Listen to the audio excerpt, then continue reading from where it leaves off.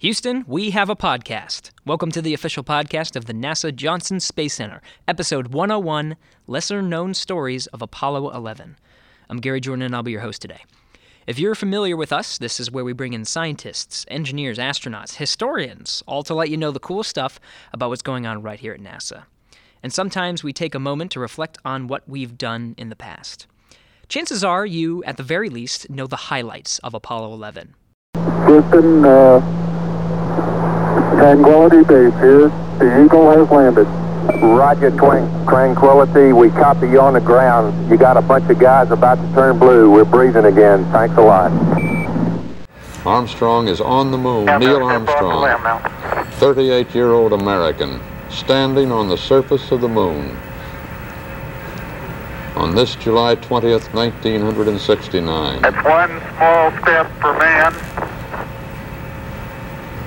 one giant leap for mankind. It was a harrowing journey to get there, but NASA persevered and got the job done by the end of the decade. They did it. Neil Armstrong and Buzz Aldrin took the first steps on the lunar surface. You can probably look anywhere, books, documentaries, movies, articles, and really dive deep into that mission. Normally told by recognizable figures, Armstrong and Aldrin, Mike Collins, Gene Kranz.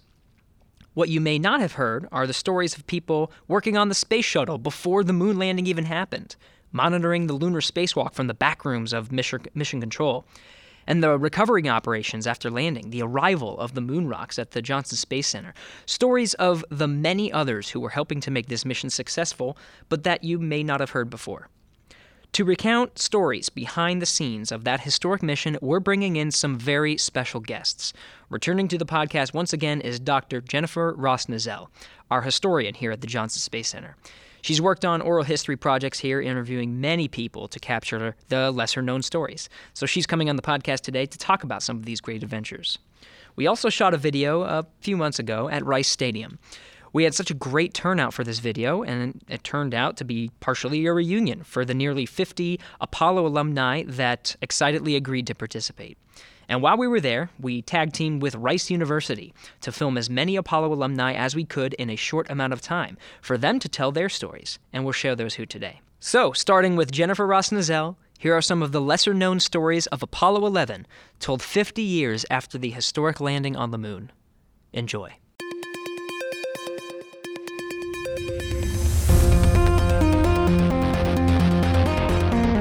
T-minus 5 seconds and counting. Mark. Launch commit lights are correct. Here she goes. Houston, we have a podcast.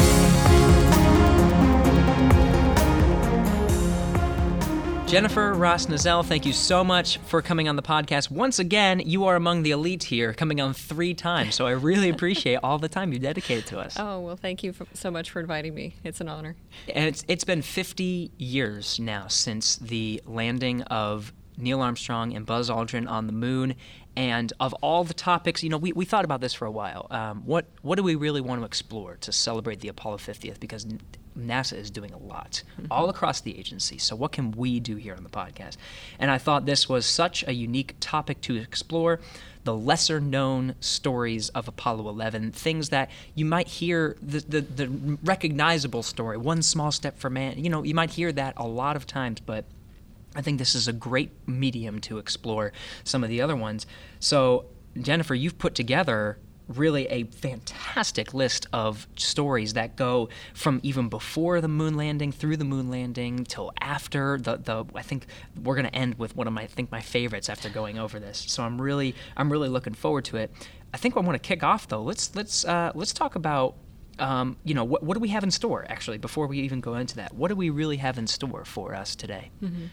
Well, as you mentioned, I tried to pull together some of the unknown stories of Apollo 11. We all know the Gene Kranz story, the lunar landing mission, and his talk before the MOCR crew, and he's with them 100%, whether we land or we don't, I'm with you.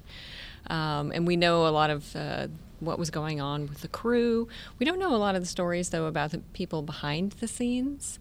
And so I tried to pull together some of those stories. And also, like you mentioned, pull together a story pre-mission, and then some of the things that were going on during the mission that aren't weren't as notable, but today I think are quite interesting. They're sort of human stories that I think people will engage with, and then the post-flight, what was going on, like in the LRL and the mobile quarantine facility. That's awesome. Yeah, so some of these names you're going to be hearing today are names you may have never heard before. I do think, though, you do have one name that I'm pretty familiar with, Michael Collins. Yeah. Of course, he was the one, Neil Armstrong and Buzz Aldrin. We always say those names right up front because they were the ones that had the boots on the moon. But someone had to be in the command module up orbiting the moon, and guess who that was? It was Michael Collins. Yes. So let's see, he might have a little lesser known story, I suppose.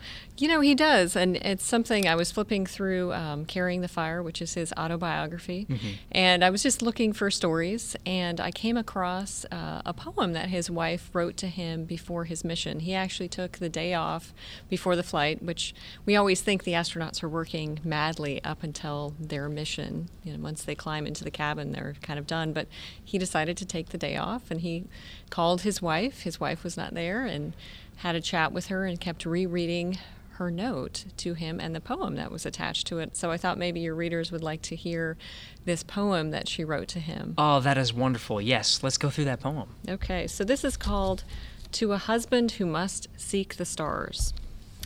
In your eyes the first glad token, as when first our love we proved, so your mind to mine has spoken, just as if your lips had moved. You are saying, yes, I know, that the lure of space beguiles. You are pleading, let me go, not unwilling, but with smiles. Can you love me and still choose whispers that I cannot hear? Late to love, how can I bear to lose, content for some inconstant sphere? Tell me how you see my role, to stay, to wait, yet yearn to go? Where is the comfort for my soul? You, my love, have helped me know. I'll be unafraid, undaunted, yes, of course. I need not face any peril or be haunted by the hazards you embrace. I could have sought by wit or wile your bright dream to dim, and yet, if I'd swayed you with a smile, my reward would be regret. So for once you shall not hear of the tears, unbidden, welling, or the nighttime stabs of fear. These this time are not for telling. Take my silence, though intended, fill it with the joy you feel. Take my courage now pretended. You, my love, will make it real. And he wrote in his book, I Hope I Will. Wow. So that was, I guess it was her way of saying, you need to do this mission. Don't worry about me. I'm not going to stop you. This is kind of your destiny, almost. Yeah, and to me, it's she's also telling him, while she might be scared, she's not going to share those feelings with him. She wants him to have this opportunity. She doesn't want him to have any regrets or herself to have any regrets. But she was open with that emotion to him, even before, because you said this was even before his mission. It was. She said, know that I am scared, but it's not gonna stop you. It's not gonna stop me from stopping you. And even if I did, I would regret it. Yes. Wow. Yeah. What a beautiful way to say that. And you said that Michael Collins was on the phone with her, reading back her poem to him on the phone? Well, no, I think he was rereading it in crew quarters. He was rereading it in crew quarters. He mentioned how clearly she had been thinking about this for some time. It wasn't just a note, kind of, I love you, good luck on the mission. Clearly she had thought about this for some time and been working on it. Wow. Yeah. What all did Michael Collins do on his day off before his mission? Do you know? What else he did? I don't know. He just mentioned that, which I thought was interesting. Yeah. That was probably one of the more significant things. If you're going to remember anything, that's a beautiful thing to remember. All right, Jennifer, I'm really excited to go into these stories. To sort of kick things off, though, these stories are from something that your office does, and the Oral History Project. Tell me a little bit about that. Yeah, so we have a major oral history project at our center. We're sort of the lead center for oral histories across the agency. And our project was established by Center Director George Abbey in 1996. And if you're interested in more of the history, you can actually go out and read an interview with Dwayne Ross, who sort of helped kick off the project. But I'll give you a little bit of history. Mr. Abbey was a big fan of Stephen Ambrose. He wrote a number of books that were quite popular in the 90s, like D-Day. He wrote about Lewis and Clark and some other folks. And so he was a big fan of his efforts at interviewing these veterans. And he realized that we were losing a lot of folks here at JSC who took part in the Apollo program, Mercury, Gemini, and he wanted to capture those experiences. He wanted to capture the procedures and processes, but also the events and the career experiences of some of these individuals, their lessons learned. And so that project kicked off in 1997. The first interview was with Jack Kinsler, who we'll be talking a little bit about today as well. And, he was well known at the center for being Mr. Fix-It and saving Skylab. But he's our first in the summer of 1997. Since then, we have interviewed 982 people. Wow. We have over 2,000 recorded hours of oral history. We've done over 1,200 sessions, and we have over 1,000 transcripts online. Whew. It's got to be difficult to remember all those stories. That's why you got to capture them, right? Exactly. And everybody's got a story. Yeah, and they span. This is not just Apollo history, right? They span through is it the agency's history? Is it Johnson Space Center's history? Well, we actually do a lot of different oral history projects. So interesting that you mentioned that. We do our JSC Oral History Project, and it does span from the Space Task Group days through International Space Station, Orion. We've tried to capture all of that history and everything in between. But we do oral histories for NASA headquarters, so we do interviews with administrators or center directors, people that our headquarters history office wants us to talk to. And then we've done different projects over the years that we've received funding for, like for instance when the shuttle was retiring, we did a big project to capture the history of the space shuttle from development through retirement, which was a huge effort. Can you imagine, 40 years of history in oral histories? Yeah. 30 years of shuttle, but you're talking about development stage, right? Yes. Yeah, there's a lot of years there. Yeah, there's a lot going on. So we've got that. We've captured some history of aviatrix. Let's see, we've captured a lot of women's history with the Her Stories Project.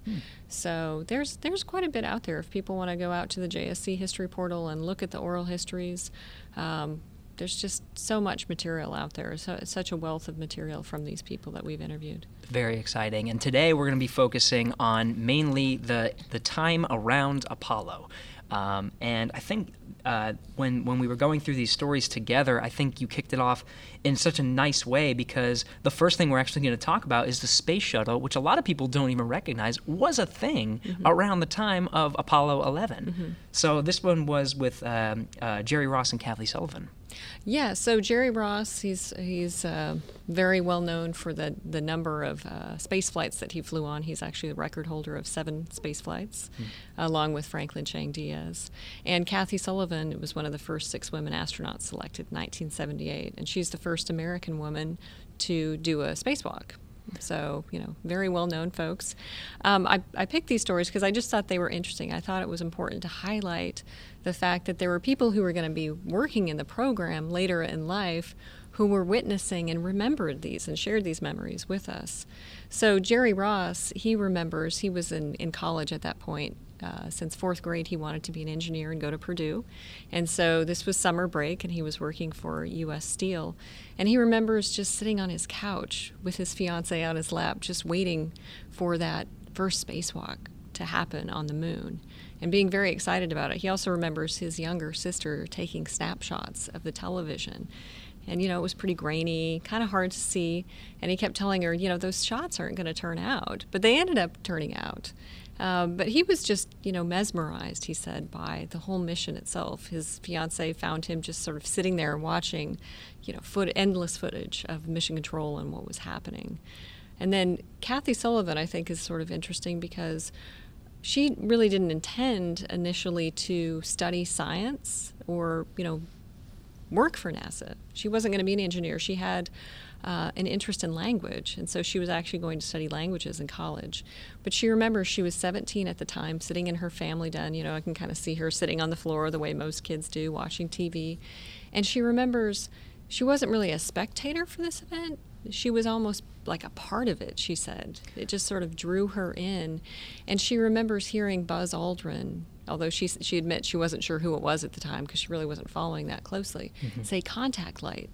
And she said, there was just this sort of spark in her mind, like, oh, she made a connection as to what was happening here. They had something that she called curb feelers on the lunar module, so they could tell where they were on the moon. And she said it just sort of made an imprint on her that, she kind of figured out some of the engineering going on there with the Apollo program. Wow, it sounds like such a subtle thing, but even these shuttle astronauts were inspired by some of the early parts of NASA history. Actually, we're going through right now and interviewing some of our leaders here at the Johnson Space Center, talking about how were you inspired to come here, and did Apollo 11 have a significant impact? And all of them, not all of them, but a lot of them remember very vividly what they were doing.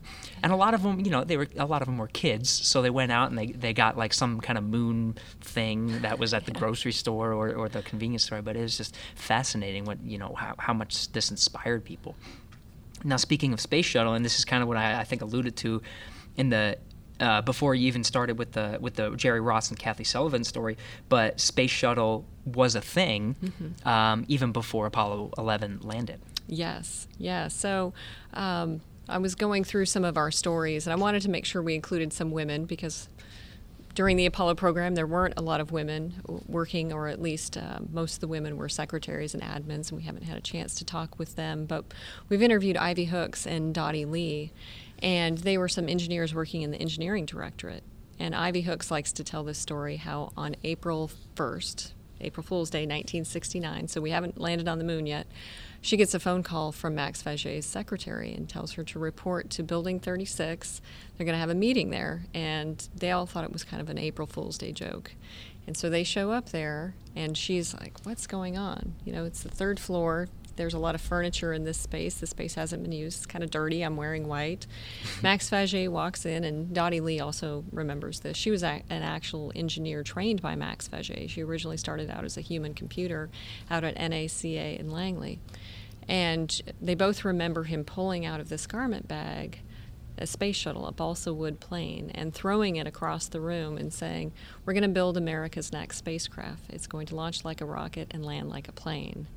And so these two women, they were the only two women other than the secretary, were in this space. They were locked up. They couldn't actually tell anybody where they were or what they were working on, what they were doing. And they were helping to design the first reusable spacecraft, the space shuttle. And there weren't any windows. It was kind of a big deal for Ivy. But what I find interesting about this is we're working on the next spacecraft while we're still working to land a man on the moon. And interestingly enough, Dottie Lee remembers that because she was in that room and she had told herself, she had promised herself when we got back from Apollo 11, she was just going to celebrate. She was going to, party like everyone else. Everyone else was so excited. And she remembers she worked late that night. And she was in her car. Her husband also worked out here, John Lee. He was also an engineer. And she was driving home on NASA Road 1. She lived in Dickinson, and she remembers seeing cars everywhere. Everyone's at the bars, everyone's celebrating, and she couldn't. She had to drive home and relieve her babysitter. So it was kind of, a sad moment, I think, for her because she had helped accomplish this goal, but she had other important things to do. She had two daughters at home. Yeah. And but she said, it was exciting for her, though, because she felt like she was contributing to tomorrow today by working on the space shuttle. That's right. And it made a significant impact. We already said, there's 30 years of the shuttle flying, and even before that development stage, starting in April when Max Faget pulled out a small space shuttle and said, this is what we're going to do now. Who was Max Faget, by the way? Max Faget was our spacecraft designer here at the Johnson Space Center, and so he helped design the Mercury, Gemini, and Apollo capsule. So he's very well respected. A good salesman, too, if he's doing this to get everyone to start working. That's great. Yeah. And I should add that Dottie Lee actually is known for helping design the nose of the space shuttle. It's called Dottie's nose. Really? Yes. Okay, the space shuttle, I guess, was it the space shuttle as we know it, or was it? Yes. Really? Yeah. Wow, that's a big deal. It is a big deal, yeah. So. Very busy people, I'm sure, all across. I know everyone was working real hard on this, and that includes, you said Ivy Hooks, she wanted to celebrate and was working late, but she also was a mom, and that was part of it, relieving the kids. Yeah, Dottie. Yeah. Dottie was. Oh, Dottie? Yeah. It was Dottie that did it. Oh, I'm sorry. Yeah, it's okay. Yeah, Ivy doesn't have any children that I'm aware of. Don't worry about it. Sorry. That's okay. So, now we're getting into the actual moon landing. I like this story from Bob Carlton with the stopwatch. That is a great story. Yeah.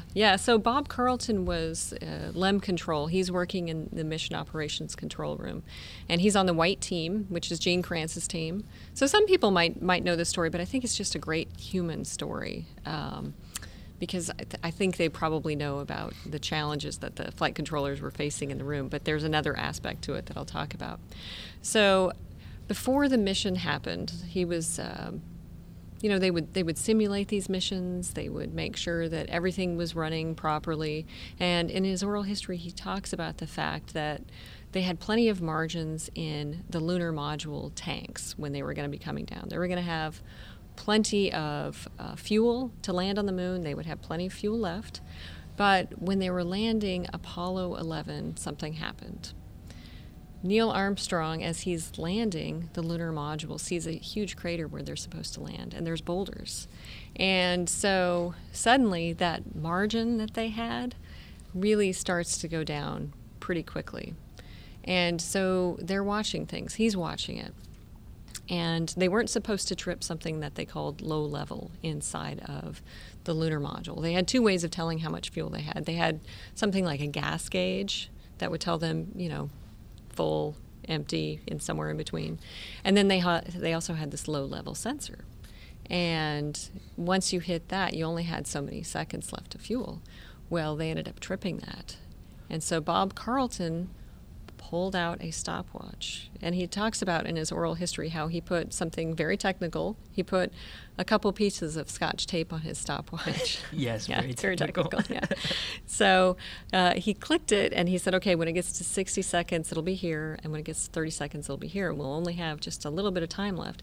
The other challenge that he was facing was that you couldn't go to the moon and leave the tank empty. They had to be able to call in abort and have some fuel left.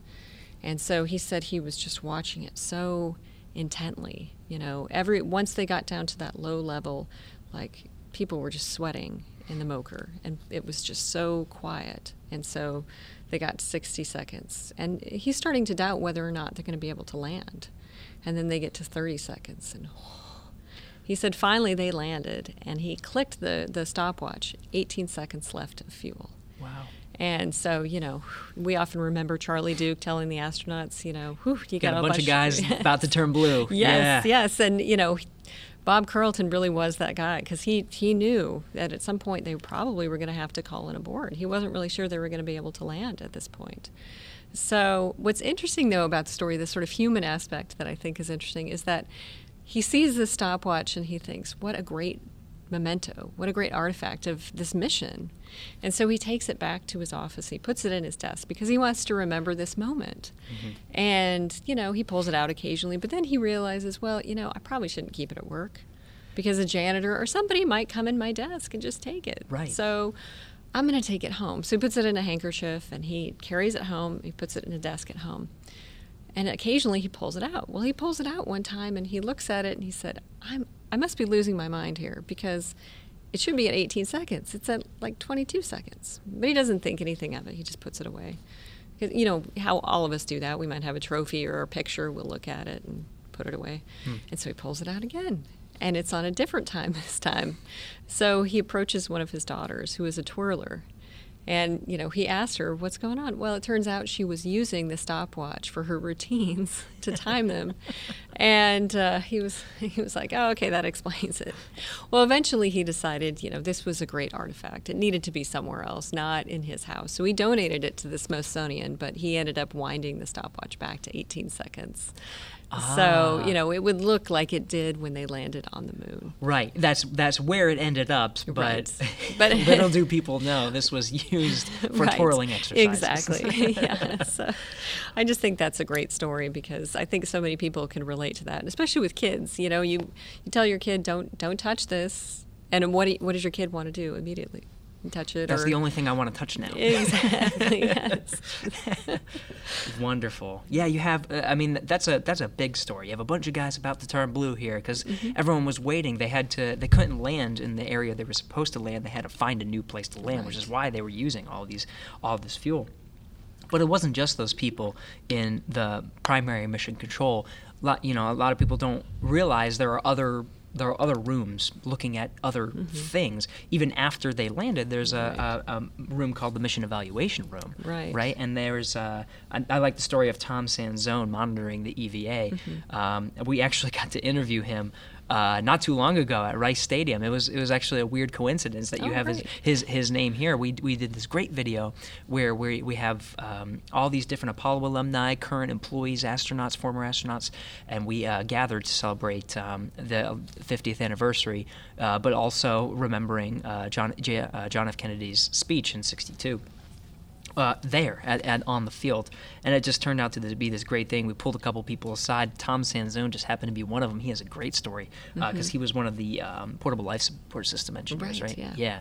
So what was he doing in the MER? Yeah, so interestingly enough, he was out in Pasadena originally because he was told to go home and get some rest because, of course, they were going to be monitoring the backpacks while they were doing an EVA on the moon.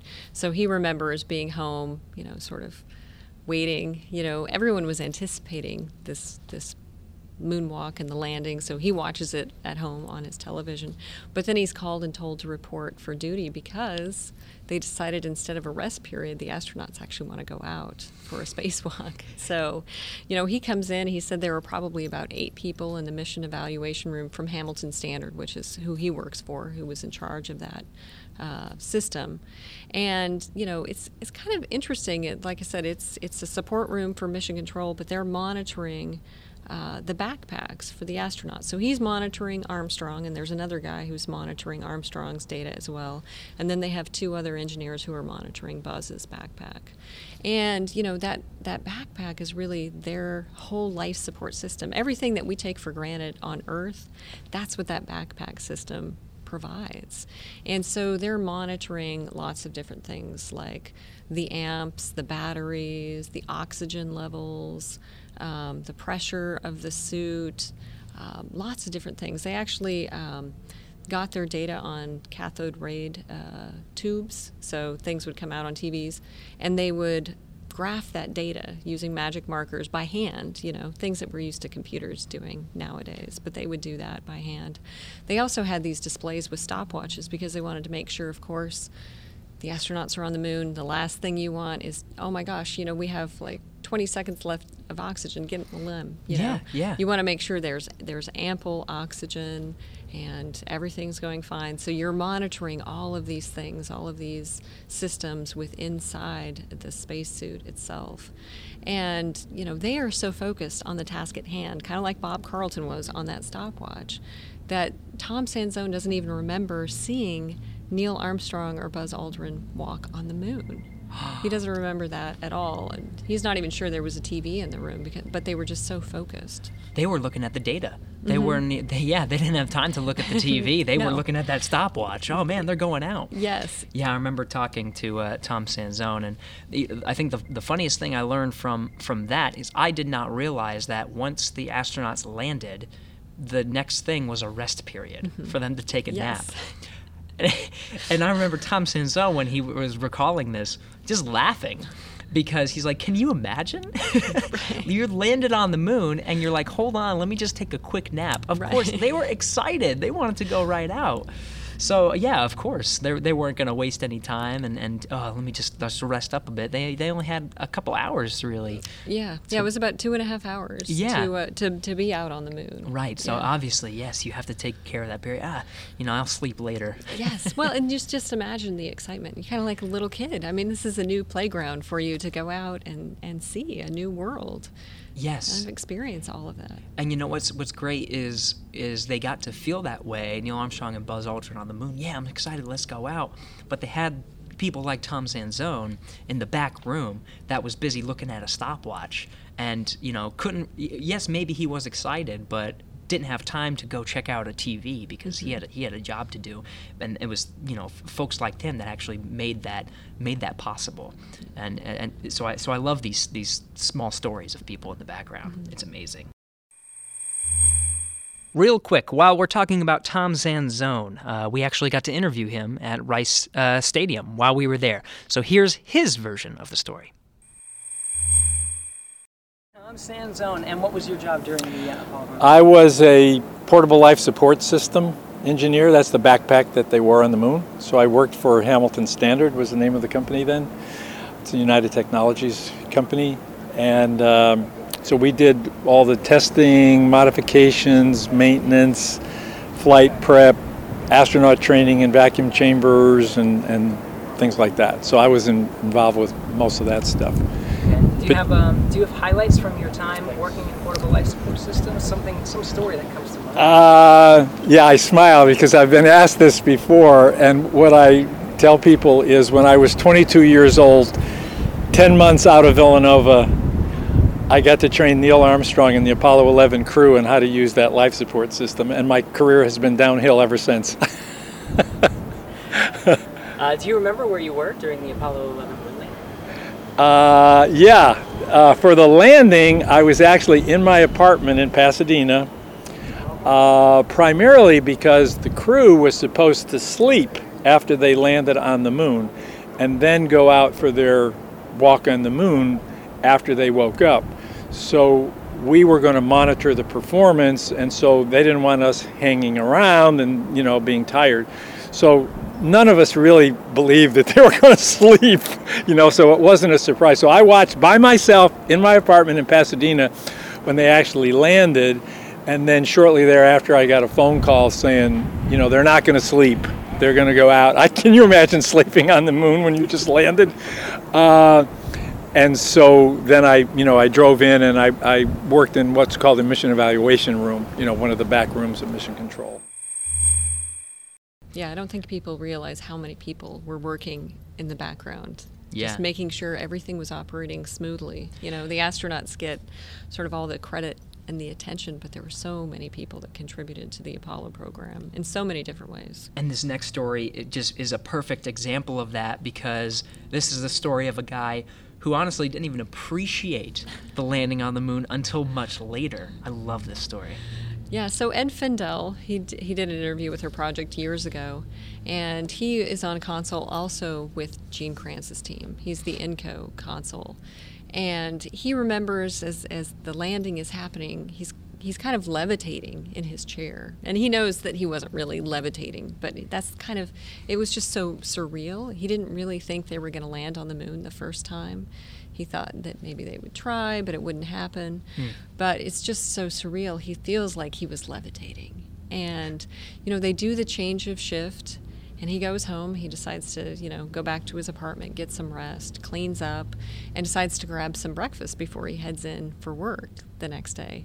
And he goes by what's called a Dutch Kettle. It's like a coffee shop nearby his apartment. And he decides to go sit at the counter. He's got a newspaper with him, and he orders breakfast.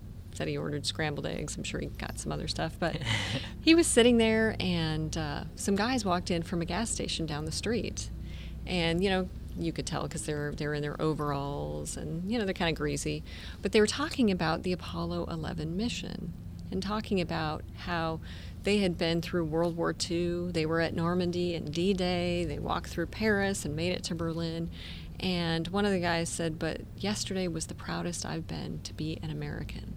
And Ed Fendel was sitting there, and he heard that, and it suddenly hit him what they had done. And he picked up his newspaper and left the restaurant. He started to cry. He just kind of lost it. Because until that point, he knew we landed on the moon, but I don't think it hit him. Like it had hit so many other Americans across the globe who were just excited. Like Dottie Lee mentioned, so many people were at the bars celebrating. People were in Times Square. But it hadn't hit this person who was in the MOCR, who was so focused on getting the task done until this moment, what they had really achieved and what it meant to the citizens of this country. And he said he still has this paper till this day. He cried in his car and decided to come into work, but that's just such a great moment. I mean, it really speaks to what was happening with some of these guys in the MOCR. It was a great achievement, but it didn't really hit home initially.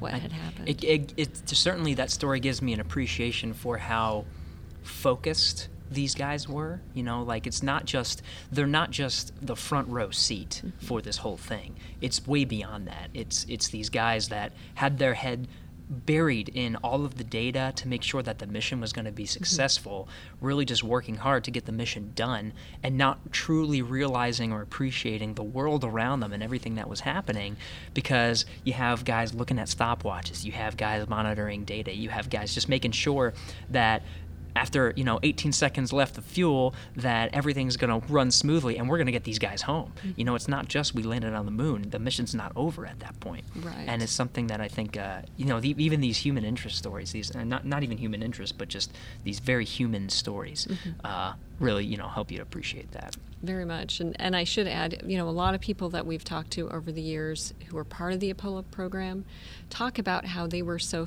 singularly focused. They didn't really know what was going on with Vietnam or civil rights, all of these things that were erupting around the U.S. And the story that I always like to tell people is Al Bean, who was the lunar module pilot on Apollo 12, said he didn't really learn about all these things until much later, thanks to the Discovery Channel. And this is before he came to NASA, but he said he didn't even know who Rosa Parks was. Rosa Parks, that was in like the 50s. Sure. But, that's a good example of just how involved they were in Apollo. Their noses were very deep into these subjects, and they weren't watching the news, they weren't reading the papers, they were singularly focused on achieving the goal of landing a man on the moon. Yeah, of course there's a lot going on in '69. This was definitely, even to some of these guys, was one of the proudest American achievements, landing on the moon. But you did have Vietnam going on. I know a popular I think was it a book or a movie? The Andromeda Strain. Yeah, the Andromeda Strain, the book. It was a book. Michael Crichton. Yeah. Yeah. So this next story about, is it John Hirosaki? John Hirosaki. John Hirosaki. Yeah. The Andromeda Strain. That was interesting because that was the almost, I don't know, the Andromeda Strain's, I guess, about this virus that comes to Earth or something, right? Yes. Yeah. Yeah, I remember reading it. I haven't read it in a while, but I remember reading it in college and thinking, oh, this is crazy, that you would have to, I think it was sort of based on this idea of a lunar receiving lab and sort of going in and having to like burn your skin off when you would want to come out because of this bug that came to Earth, and just this sort of scary environment. But but it really helps to put into perspective, like that was a thing. People were very, the moon, we were landing on the moon, but part of the mission was getting all this stuff back. And people had no idea what to expect. What is on the moon? So they were handling these things with such care because we don't know. We can get a virus and bring it back. Who knows? Right. Yeah. There was a big concern. A lot of people who worked at NASA weren't as concerned because they thought the moon was a sterile environment. Sure. So initially, when we were planning for the moon landing, there wasn't this idea of a lunar receiving lab. That came a little bit later. We were really focused on engineering. But then scientists themselves who weren't working at NASA became concerned that we were going to be bringing back people and rocks and soil from the moon, and what impact would that have on plants? What impact would that have on humanity and animals? Could that have a detrimental impact? And maybe we need a quarantine facility. And so that started the whole discussion about whether or not the crew needed to be quarantined and for how long, and the safety of the planet, and all of these concerns. Yeah, we've had a couple podcast episodes so far with some of the folks in the lunar lab and other folks who study meteorites. And I think one of the best things from the Apollo 11 mission was when Neil Armstrong, they had these containers that they were supposed to put all the rocks in. But after they put the rocks, there was a lot of empty space. So what does Neil Armstrong do? He gets out a shovel and starts putting in some of the soil from on top just to fill some of this empty space. Why not? So they're on the moon, and a lot of the folks say that was some of the best stuff that they brought back with them, not the rocks, but the soil themselves. It revealed a lot about the moon and about Earth's history. Yeah. It's a very cool story. So what's the story on Hirosaki? Yeah, I'm going to sort of intertwine that with Randy Stone because they both worked for the Landing and Recovery Division. They're both young guys who came in, and they're both actually on the ship, the USS Hornet, which is the ship that's going to pick up the crew coming back from the moon for the first time. And so they both work for the Landing and Recovery Division. They're both engineers. Randy Stone is the lead engineer for the folks outside of the mobile quarantine facility.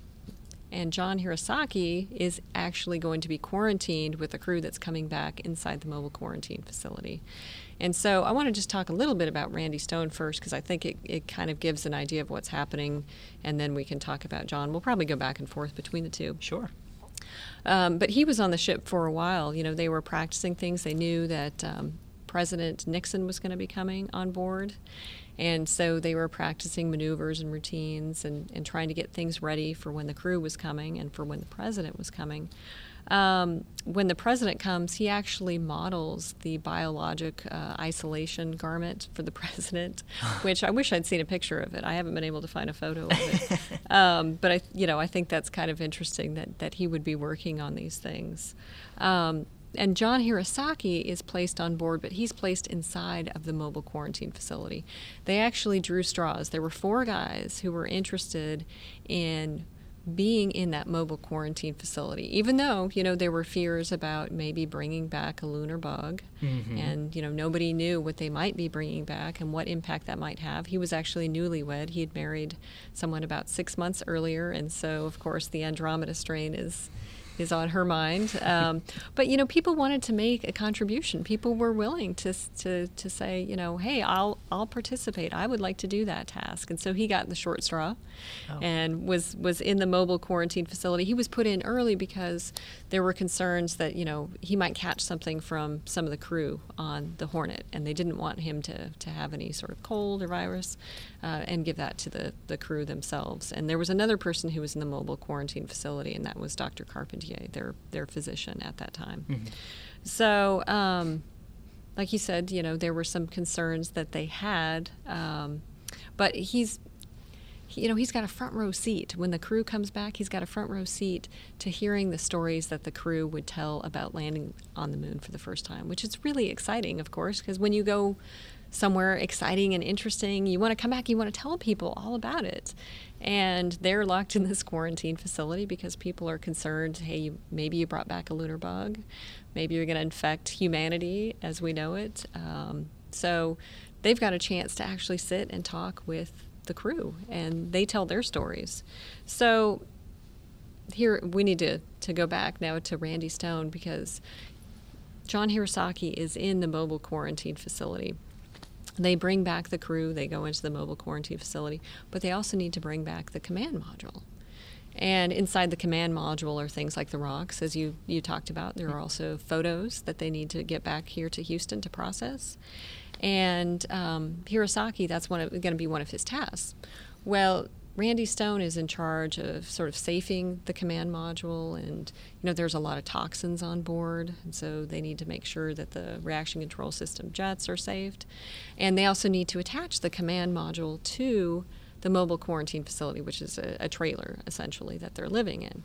And so they sort of snap it on, but then he talks about how they've got hundreds of rolls of yellow tape. He said they used to joke that they couldn't go to the moon without yellow tape. He said it's like duct tape is today. You just use it for everything. And so, they had to seal up the command module with all this yellow tape. So there would be a good seal, even though it's snapped on. They wanted to make sure nothing made its way out. They were very concerned about that, trying to protect, like I said, humanity and animals and plant life here, all across the globe, not just Americans themselves. And so once they had done that, John Hirosaki was able to go into the command module and do some of the things that he needed to do. One of the first things he mentioned that he had to do was take photographs of the command module, the interior. This is what it looked like before anybody touched it. This is where the switches were. This is where things were located. And so he did that, and then he reaches in and he grabs the rock boxes, which you mentioned, and he also grabs the magazines, the photos that the crew had taken, because here in Houston they want both of those things. Mm-hmm. And there's also a beta cloth bag of lunar rocks that they're going to take with them back in the mobile quarantine facility. Interestingly enough, though, he has to take those boxes and he has to vacuum seal them before he can give them to Randy Stone, because Randy Stone is going to take those boxes and put them on a carrier. But they need to be decontaminated because, of course, they're in the command module. So he vacuum seals them and then puts them in a decontamination log, which Randy Stone describes it as using a really toxic Clorox solution because they have to be rinsed and washed. And he said, it would hurt your hands, it would stain your clothes, it smelled horrible. But you wanted to make sure, of course, you killed everything. So he said, his most memorable moment, though, was getting that box, those boxes which were made here by our tech services people, and taking them with a Marine guard. He said he thought it was rather funny. He's on a naval carrier, but he's got Marine guards with him, taking it to the plane as if anybody's going to jump on him and grab these lunar rocks. And he said that was probably his proudest moment. But then John Hirosaki remains in that mobile quarantine facility. And interestingly enough, he's sort of the chef and bottle washer is what he likes to call himself. Of course, they had to eat, and they had something new in that mobile quarantine facility, a microwave. They had an Amana radar range, which a lot of households nowadays, everybody has a microwave, but at that point, a lot of households didn't. And so he was actually in charge of picking out the kind of meals that they would have in the mobile quarantine facility when they were doing tests.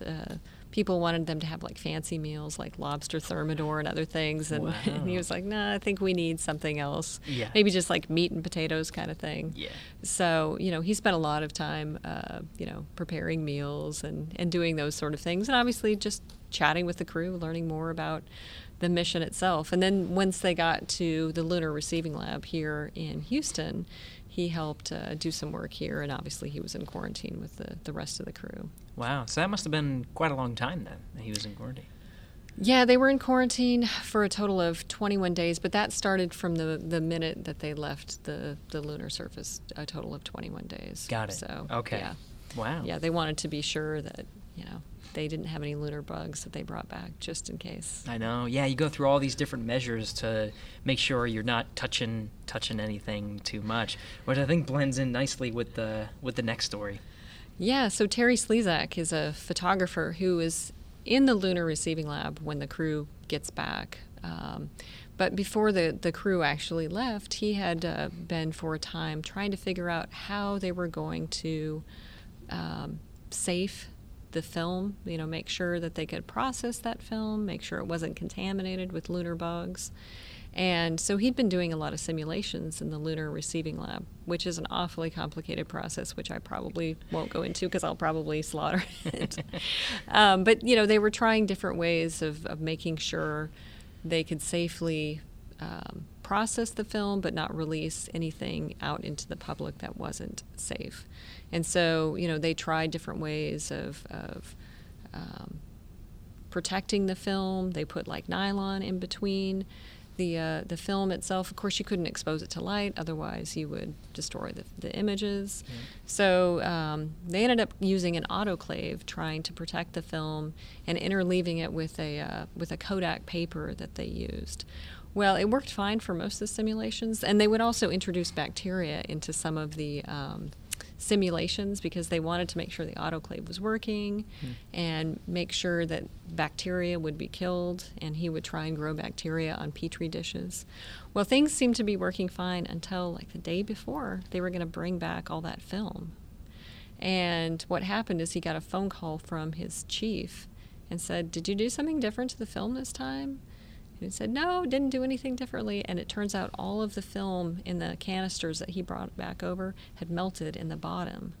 So, they were very concerned because here we are, we've spent how many billions of dollars going to the moon, and, we might actually destroy this flight film, and we might not have a record of what happened on Apollo 11. So they had to go back and figure out what happened. They had to fix the autoclave. They had to replumb it. And they had to do another simulation to make sure everything worked safely this time. And then, of course, they brought back the rock boxes. They brought back the photos. Not the photos, the film, the canisters. And so Terry Slezak is working with this film. Mm-hmm. And he notices there's a note from Buzz Aldrin that, this is the most important magazine. But Neil dropped it on the moon, and he doesn't think anything of it. He pulls it out, and there's all this black dust, and everyone around him is looking at him, and he's like, "What is that?" And he's like, "Oh, it's lunar dust." Oh, and everyone, of course, is kind of concerned because they're like, oh, well, that's lunar dust, and we're just in plain clothes. So they take a picture of him. He's got lunar dust. If you go out on our website, you can actually see it. So cool. He holds that up. He becomes known as the first man to touch lunar dust. But then there are protocols that have to be followed. He has to take a shower. He has to clean up with lots of Clorox. But in the meantime, of course, being a photographer and knowing about this historic moment, he is mainly concerned about the film. He's not necessarily concerned about himself, but he's concerned that this material is really going to be too rough on the film. It's going to scratch it, and that we might lose the film anyways because of the lunar dust. So he's very concerned about this. But Terry Slezak is an interesting guy. He's in the Lunar Receiving Lab, so in addition to taking care of the film, he's doing a lot of other tasks. He used to be an Army medic, so he's taking the vitals of the crew, like blood pressure and their temperatures and things like that. He's also showing films in the crew reception area to the folks. They actually brought in some films so they could actually have some entertainment when they didn't have anything else to do, but they were actually quite busy in there. He also was helping to safe the command module. The command module made its way back to the Lunar Receiving Lab, and there were a lot of toxins in there that had to be removed. He said he went out to North American and learned how to safe the vehicle and learned a lot about the plumbing, and he was told, look, I have enough to do, because he was also in charge of taking photos inside the Lunar Receiving Lab. And they said, oh, you can just add it to your list. No big deal. He also helped clean out the command module, and he said it was kind of a gross, yucky task. There were things in there that nobody would want to touch, like used washcloths. When they would shave, there'd be all these whiskers on there and things, and they had to document everything that they took out and put it on a list. So, he was quite busy, and he actually talks about what life was like in the Lunar Receiving Lab. He said it was just crazy that people were constantly calling. They wanted to know, what was going on. He said people would call at 3 o'clock in the morning. Hey, we just want to know what's going on in the Lunar Receiving Lab. And he's like, I'm trying to sleep. What do you think is going on? He slept in the receiving lab? Yeah. Wow. Yeah. So. Random people or managers and he said it was their secretary. Okay. So, but I imagine that there were a lot of people, probably the news media as well, wanting the stories, and he was taking photos. He said he would post photos of what was happening in the Lunar Receiving Lab, so people could come take photos of those photos. So, there was a lot happening. There was a lot of attention on these guys in this building, even though the mission was over. Right. Yeah. Yeah, I guess the mission itself, but maybe not the entirety of the mission. All the processing afterwards that happens, especially the moon rocks and all the scientists probably wanted them too. This Terry Slezak, you said, yeah. Very interesting guy, photographer, former medic, technician, movie, he made it into a movie theater, janitor. He was cleaning stuff. Right. Very interesting stuff. Yeah. Yeah. No, man with many hats. Mm-hmm. Very, very cool. There's an interesting story about the flag on Apollo 11. I think this is a very good one, too. Yeah. So Jack Kinsler, who we talked about, who was our first oral history interview. Yeah. Head of our chief of tech services here at JSC, well, MSC at the time. He was called into a committee that Bob Gilruth had in his office, and they were talking about, what they might do to celebrate this lunar landing. Like, how can we demonstrate we did it? What can we do on the moon? And so the first thing that he suggested was, well, there needs to be a plaque, something that demonstrates what happened, something where people can look and see, or another creature can look and see what we did. So he decided to go back and come up with some dummy plaques. And so he came up with the idea of a plaque with a flag on top of it and sort of the astronaut's name. And then he presented that to Bob Gilruth and the rest of the committee. And they said, oh, okay, we'll think about that. And they sent it up to headquarters. Headquarters worked on the wording. And then they came back with, and I wanted to make sure I got it right, so I brought here, men from the planet Earth. Excuse me, sorry, my eyes. Set foot upon the moon, July 1969 AD. We came in peace for all mankind. Which, interestingly enough, I read an interview with Tom Paine who said that originally they wanted to say we come in peace for mankind, but the White House, who also had a chance to review the plaque, changed it to came. And they also decided to add the president's name to the bottom because originally Jack Kinsler said they weren't going to include the president because this was a NASA endeavor. Sure. It didn't involve the White House, but they decided to go ahead and put Richard Nixon's name on there. Wow. And you also notice on the plaque itself that there's the two hemispheres. He said that Bob Gilruth was looking at the plaque and he saw the flag and he said, it might be more interesting actually if you put the two hemispheres there, because if there's another creature that comes upon the moon someday wants to figure out, well, where is Earth? They're not necessarily going to know where Earth is, but they could look and see this image and know, oh, that's the planet. That's where they came from. And so he said that's where the idea originally came from.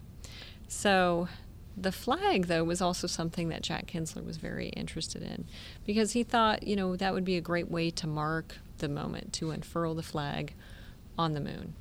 And, you would think, well, that's easy. We'll just go down to Sears or Kmart and we'll just buy a flag. Yeah. And you actually couldn't do that.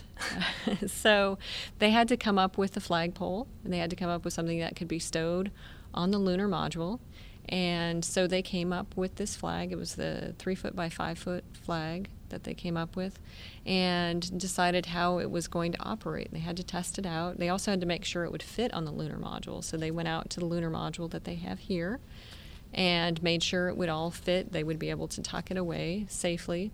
And then he had to go down and actually train the astronauts in how to deploy the flag on the moon. So he had to go down to the Kennedy Space Center and show Neil Armstrong and Buzz Aldrin how this was all going to work. So they had to practice. And then he installed the flag on the lunar module along with the plaque before it went up to the moon. So, a lot of people, you probably hear a lot of conspiracy stories about how, of course, we didn't really go to the moon. A lot of people say, well, one reason is because if you look at that flag that's on the moon, it looks like it's fluttering in the wind. Well, Jack Kinsler had come up with this idea because, of course, they wanted you to be able to see the flag. So they actually stitched a hem on this flag, and they had an aluminum rod that would go through. You were actually supposed to completely stretch it out so it'd be completely straight for the photos. But the crew noticed that it was kind of fluttering, the way it might flutter here on Earth. Mm-hmm. And so they didn't extend that aluminum rod that whole way. They decided to leave it where it looked like it was fluttering. And so to this day, a lot of people say, well, of course, it's on a sound stage somewhere in Burbank or what have you. But he had designed it that way. Wow. So it would have been, if they just pulled it out just all the way, it would have been a completely stiff flag, which was the design. Right. It would have been taut, yeah. Yeah. Interesting. Yeah. It's one of those things, but it's just they didn't pull the rod out the way. Right, yeah. Wow. That's cool. I like that. I don't know if this is a true story, so I don't even know if I should tell it. But it was just one of those things because I guess when I first started working here, I started giving tours of the Apollo 11 Mission Control Room, which is now being restored here on Friday. So, or they're going to open it up to the public on Friday. But one of the things we used to tell is that plaque that you were saying. I believe they made 3 of them, if I'm not mistaken.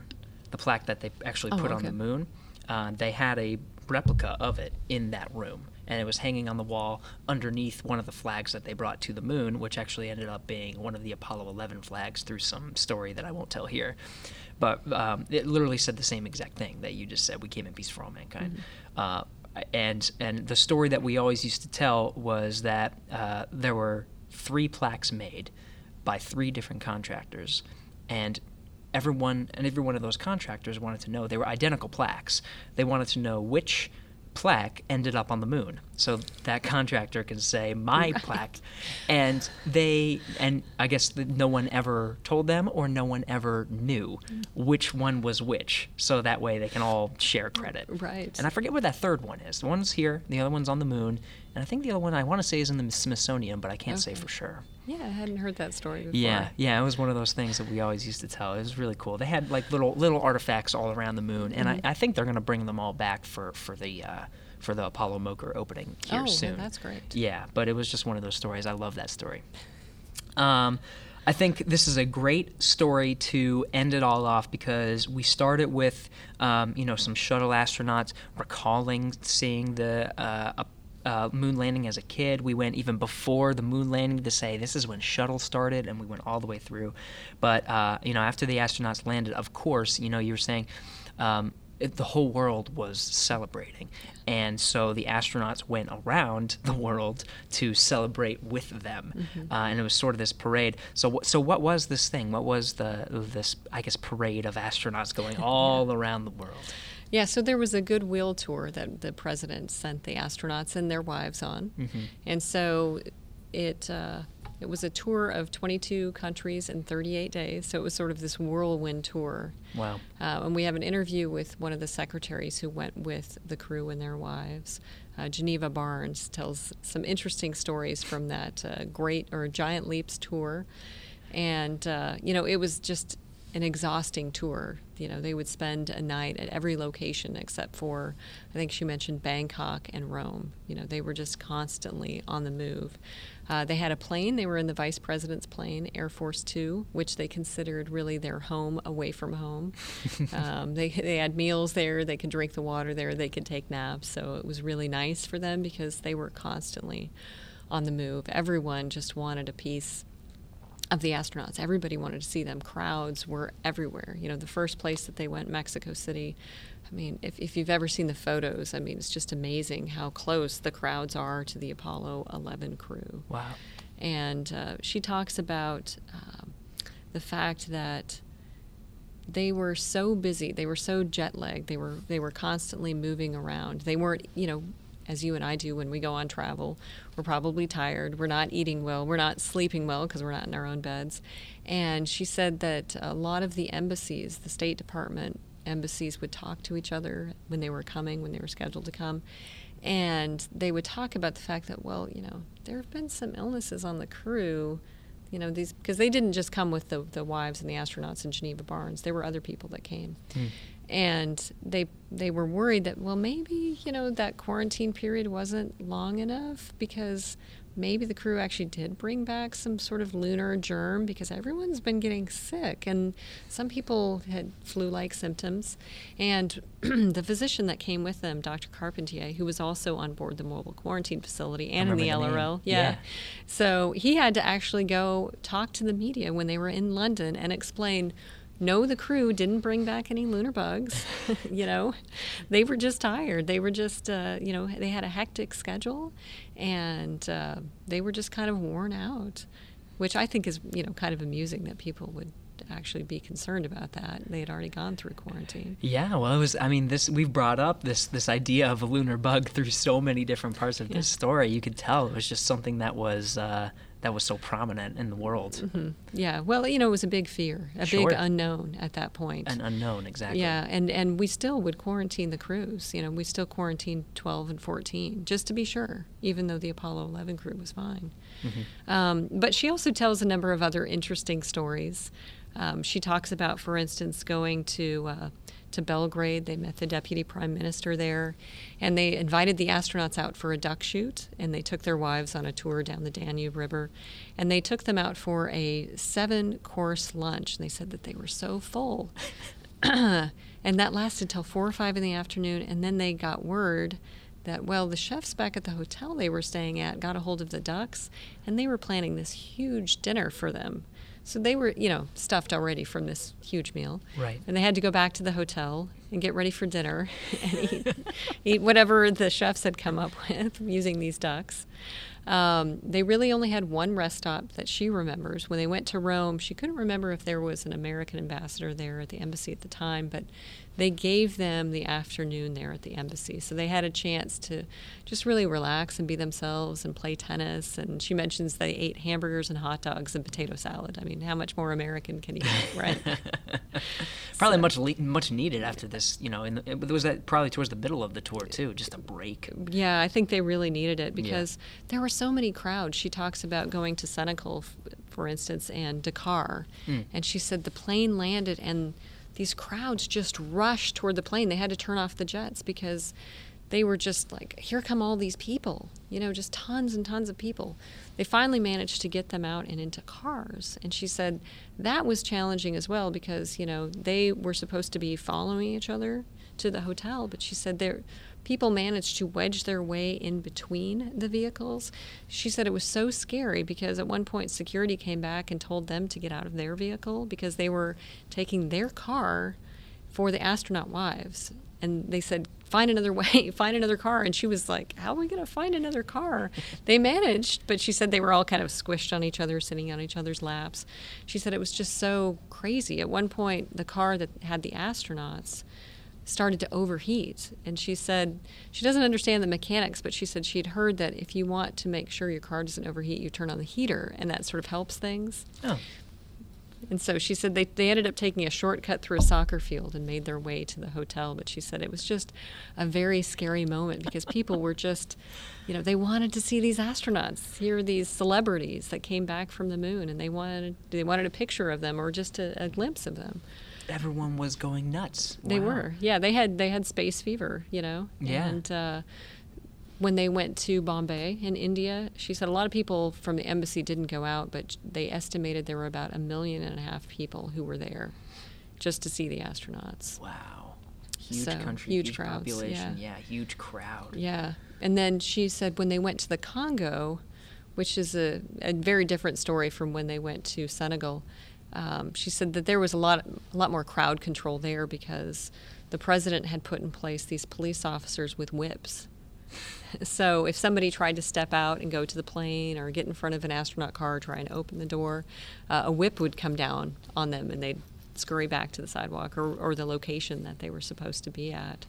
Kind of scary. Yeah. Yeah. Imagine like saying that. Yeah. She said the place that they ended up staying was outside of town. It was near a private zoo that the president owned, and you could actually hear the animals at night, the wild animals. So, some interesting stories from there. Probably the other interesting story she told was when they went to Tehran, they were actually able to see the jewels that the Shah had.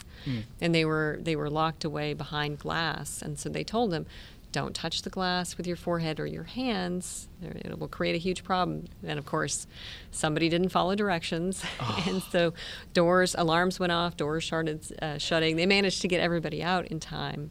But, that was probably another scary moment. Wow. Yeah. I mean, these stories are incredible, the ones Geneva is telling, but I can just imagine trying to, because she's the secretary, she's part of the organization of this, trying to come up with alternate routes if you're getting broken up, and now you have to deal with, okay, now the doors are closing on us and alarms are going off, what do we do? That had to be one of the most stressful, tours that you could possibly go on. With that many people just so excited in every single place you go. And I think that's one of the great things about this mission is how it captivated the whole world. Mm-hmm. I know, I think it's in the book Marketing the Moon. I forget exactly the number, so this might not be a good thing to quote, but I'll do it anyway, is I think 95% of the world's televisions were tuned into the moon landing, I believe. Everybody was, now again, this is a time when there was 3 channels, but it was one of those things where everybody was tuned in. So naturally, everyone would be excited. All the papers would say, man landed on moon. Mm-hmm. And it was for all of mankind, too, so everyone was engaging with it. Yes. It was just a wonderful thing. Yeah. I mean, the United States accomplished this goal, but I think the whole world saw it as an opportunity, as Neil Armstrong said, a giant leap for mankind. He didn't say it was a giant leap for the United States of America. Right. Yeah. Yeah, and that was intentional, right? Mm-hmm. I thought about that ahead of time. Hope you really enjoyed these stories from Dr. Ross-Nazzal. It was some great stuff. And thanks for sticking around. We have a few more stories to tell, but these will be told by the people who actually experienced them. At the beginning, I mentioned we made a video at Rice Stadium very recently and had a chance to pull aside some alumni of the Apollo program who had some interesting stories. So, here they are. I hope you enjoy. First is George Fletcher, who actually experienced John F. Kennedy's speech at Rice Stadium. Okay, I'm George Fletcher. I was about in the 7th grade when we were sitting in class, and all of a sudden the teacher comes running into the classroom. Everybody up, everybody up. And so we all got up. They hustled us out to the bus, and we got on the bus, and somewhere along the line we learned we were going to go listen to the president. Okay, fine. So we went out to Rice Stadium, and they had us come off the bus, get into the stands, and we all sat prim and proper, just like we'd always been taught. And we listened to the president. Well, I say we listened. I was in the 7th grade, and so I wasn't all that excited about what he had to say, at least not at that point in time. But we listened politely, and it was hot. It was very hot. And after it was over, we got back on the bus and had to go back to school. But it was a very exciting time because when I look back on it and see the importance of what he was saying at that time, and then for me to graduate from school and go to work in the space program, it means a lot more to me now. That I was there, I appreciate being there. So what did you do in the space program? Tell me about your adult life. I started out as a quality engineer, but transitioned over to system safety. And I've been in system safety for nearly 40 years. So were you a NASA contractor? Contractor, yes. Okay. And I started out the last 4 days, I came to the center on the last 4 days of Skylab 4. And after that, I went through the ASTP program, went through the complete shuttle program, did some of Space Station, and now I'm back doing Orion. Here's Don Whalen, who actually worked on all the unmanned and manned missions of the Apollo program. What was your technical expertise? The environmental control system. I worked on it's called the ECS, the environmental control system on the command module for Apollo. And we worked on the design, development, test, certification, and mission readiness for the system. Now, I don't want you to get mad about astronauts, but talk about the people behind the scenes. You know, you see all these movies, and you always see that Tom Hanks doesn't play you.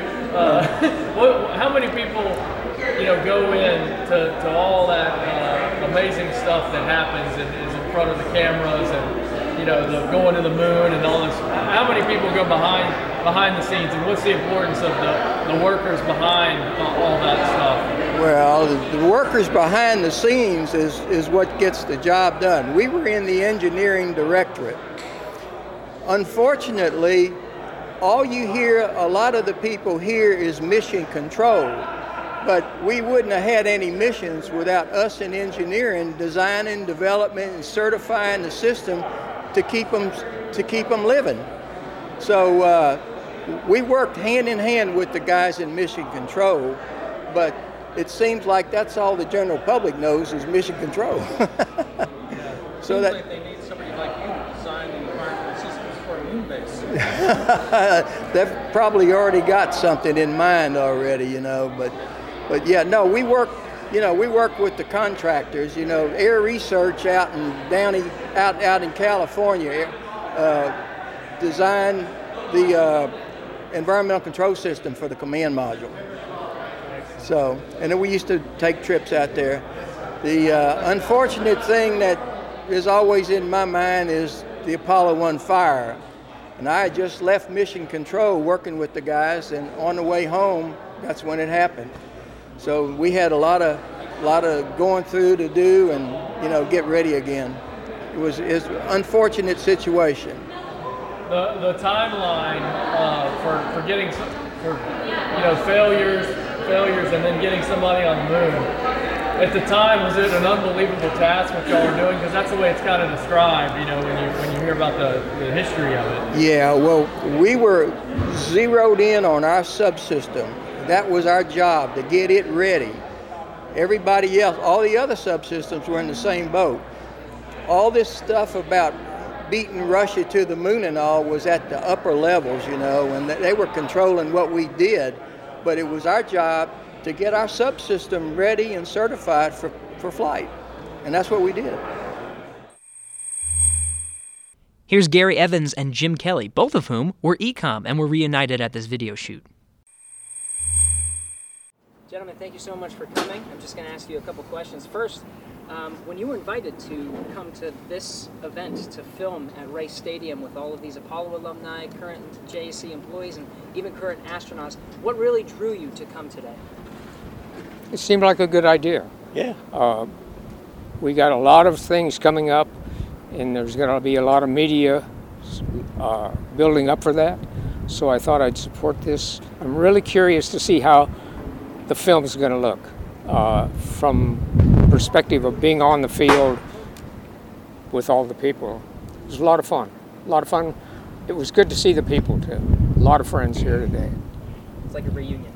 I was kind of just enjoying recognition for a lot of old folks that did a good job back then that have probably long been forgotten. Yes. There's a lot of hard work, a lot of people, and I just came down hopefully to see some of my old buddies. And I found one, by the way. Gary and I worked together for quite a few times. What were you doing then? What were you working on during the Apollo program? Both of us were flight controllers. We are in the Mission Control Center, and we both supported the position ECOM. What were some of the highlights of your time as ECOM? Go. ECOM? Well, the whole ride was 40 years in a week. So it started a long time ago, and just to be there and to participate and support was more than anybody would ever expect. We were the luckiest people around to get the opportunity. Do you remember where you were during the Apollo moon landing? Yes, on console. I was one of the few that followed the flight plan rather than a mission schedule. One of my system's expertise, besides the electrical, communication, and instrumentation and sequential systems, was the docking system. So I was there in the event that they aborted the landing and we had to redock, and in the event that we had a problem, I was the resident docking specialist for hardware. And how about you, Gary? I was still in California. I had been here during the Gemini program and supported a lot of the EVAs and the hardware. We built the umbilical and the chest pack for that. So I had known a lot of the people in Building 7, the Crew Systems Division, and I'd been supporting Apollo for the entire time also. So we worked a lot of integration, but I was busy working on something in the West Coast. Can you tell me, do you remember where you were during JFK's? Yeah, I was still in high school. Really? Yeah.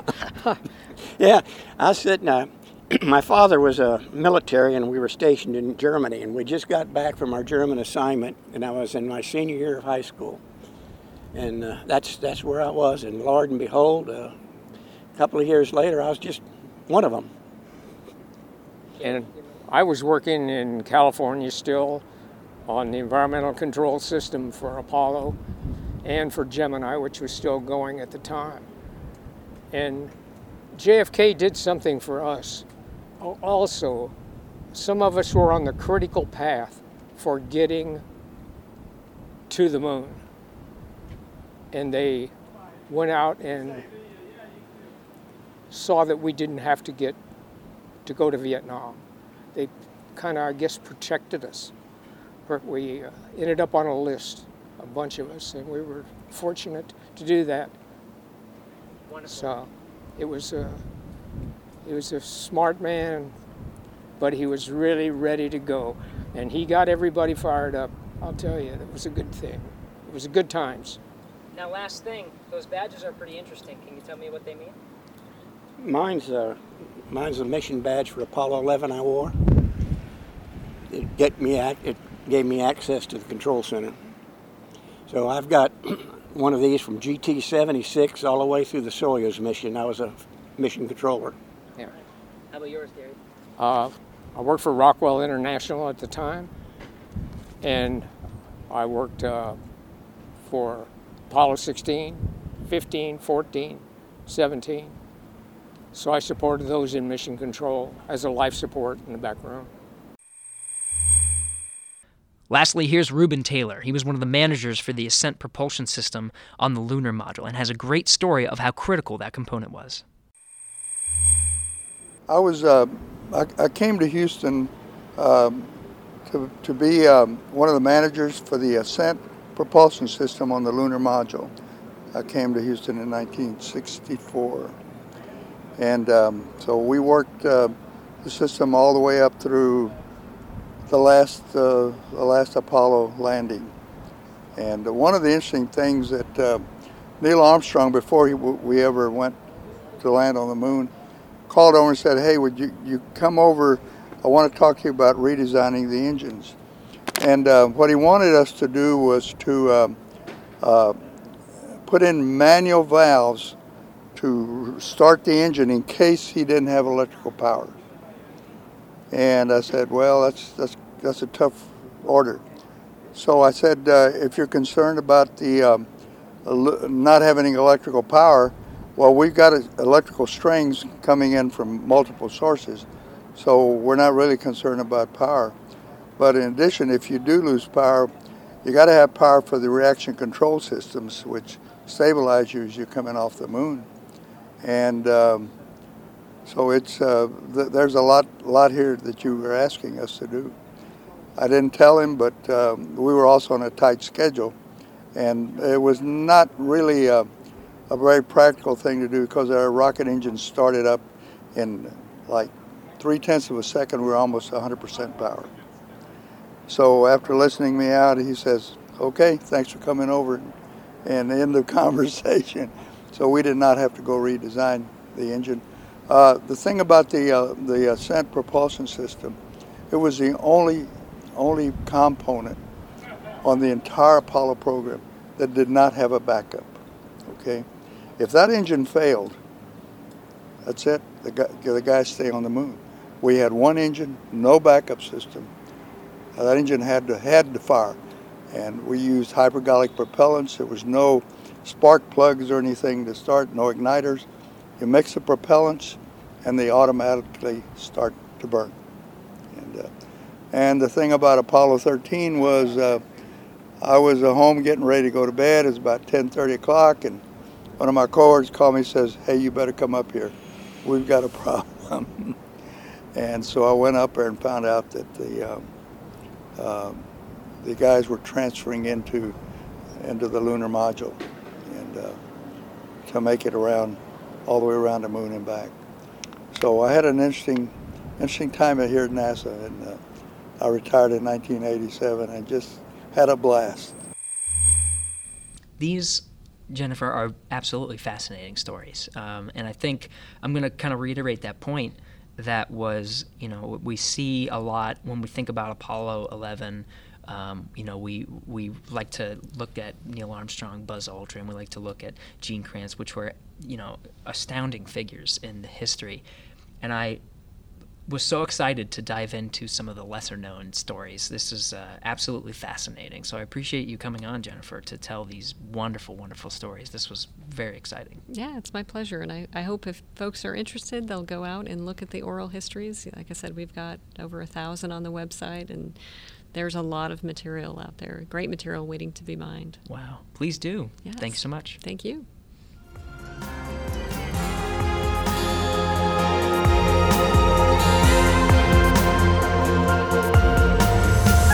Houston, go ahead. Stop of the space shuttle. Roger, 0J, and I feel fine. Shuttle has cleared the tower. Became a theme for all mankind. It's actually a huge honor to break a record like this. Not because they are easy, but because they are hard. Never Houston, welcome to space. Hey, thanks for sticking around once again. And so we can sort of tie the bow on this episode. We are in the middle of the 50th anniversary of the Apollo missions. Of course, today's episode being just before the landing on the historic landing on the moon, July 20th, 1969, 50 years later. So if you want to see other things that we are doing here on Houston We Have a Podcast, we have a page for that, nasa.gov/Johnson/HWHAP, as in Houston We Have a Podcast, /Apollo 50th. We are putting all of our Apollo episodes from various Apollo missions and collecting them, including some of these lesser-known stories, a lot of which we explored today. If you want to know more just about the Apollo 50th, go to nasa.gov/specials/Apollo 50th. Lots of resources, lots of history that you can just peruse. And if you are listening to some of the podcasts here on Houston We Have a Podcast, and that's still not enough for you, we have other NASA podcasts, and you can go to nasa.gov/podcast to go find those. I know specifically Gravity Assist, NASA in Silicon Valley, Rocket Ranch, and a new NASA podcast called NASA Explores Apollo from the Goddard Space Flight Center are doing some special episodes around the 50th anniversary of Apollo 11, and you should check those out. Otherwise, we're going to be talking about it all across our social media platforms, so head to Facebook, Twitter, and Instagram and check out some of the NASA pages that we have for you and some of the Apollo 50th content. Use the hashtag NASA on any one of those platforms to submit an idea for the show, and if you'd like to bring it on here, just make sure to mention it's for Houston We Have a Podcast. This episode was recorded on June 26th, 2019. Thanks to Alex Perryman, Pat Ryan, Nora Moran, and Kelly Humphreys. Thanks to the small team here at the Johnson Space Center and at Rice University for helping to bring the Rice video shoot together and share resources with recording these interviews. And of course, to the over 160 people that came out for the video, including the Apollo alumni featured in today's episode. And of course, thanks once again to Dr. Jennifer Ross-Nazzal for coming on the show and gathering these lesser-known stories to share with us today. And of course, thanks for tuning in to a very special 50 years since the historic landing of humans on the moon. We'll bring you another special episode next week.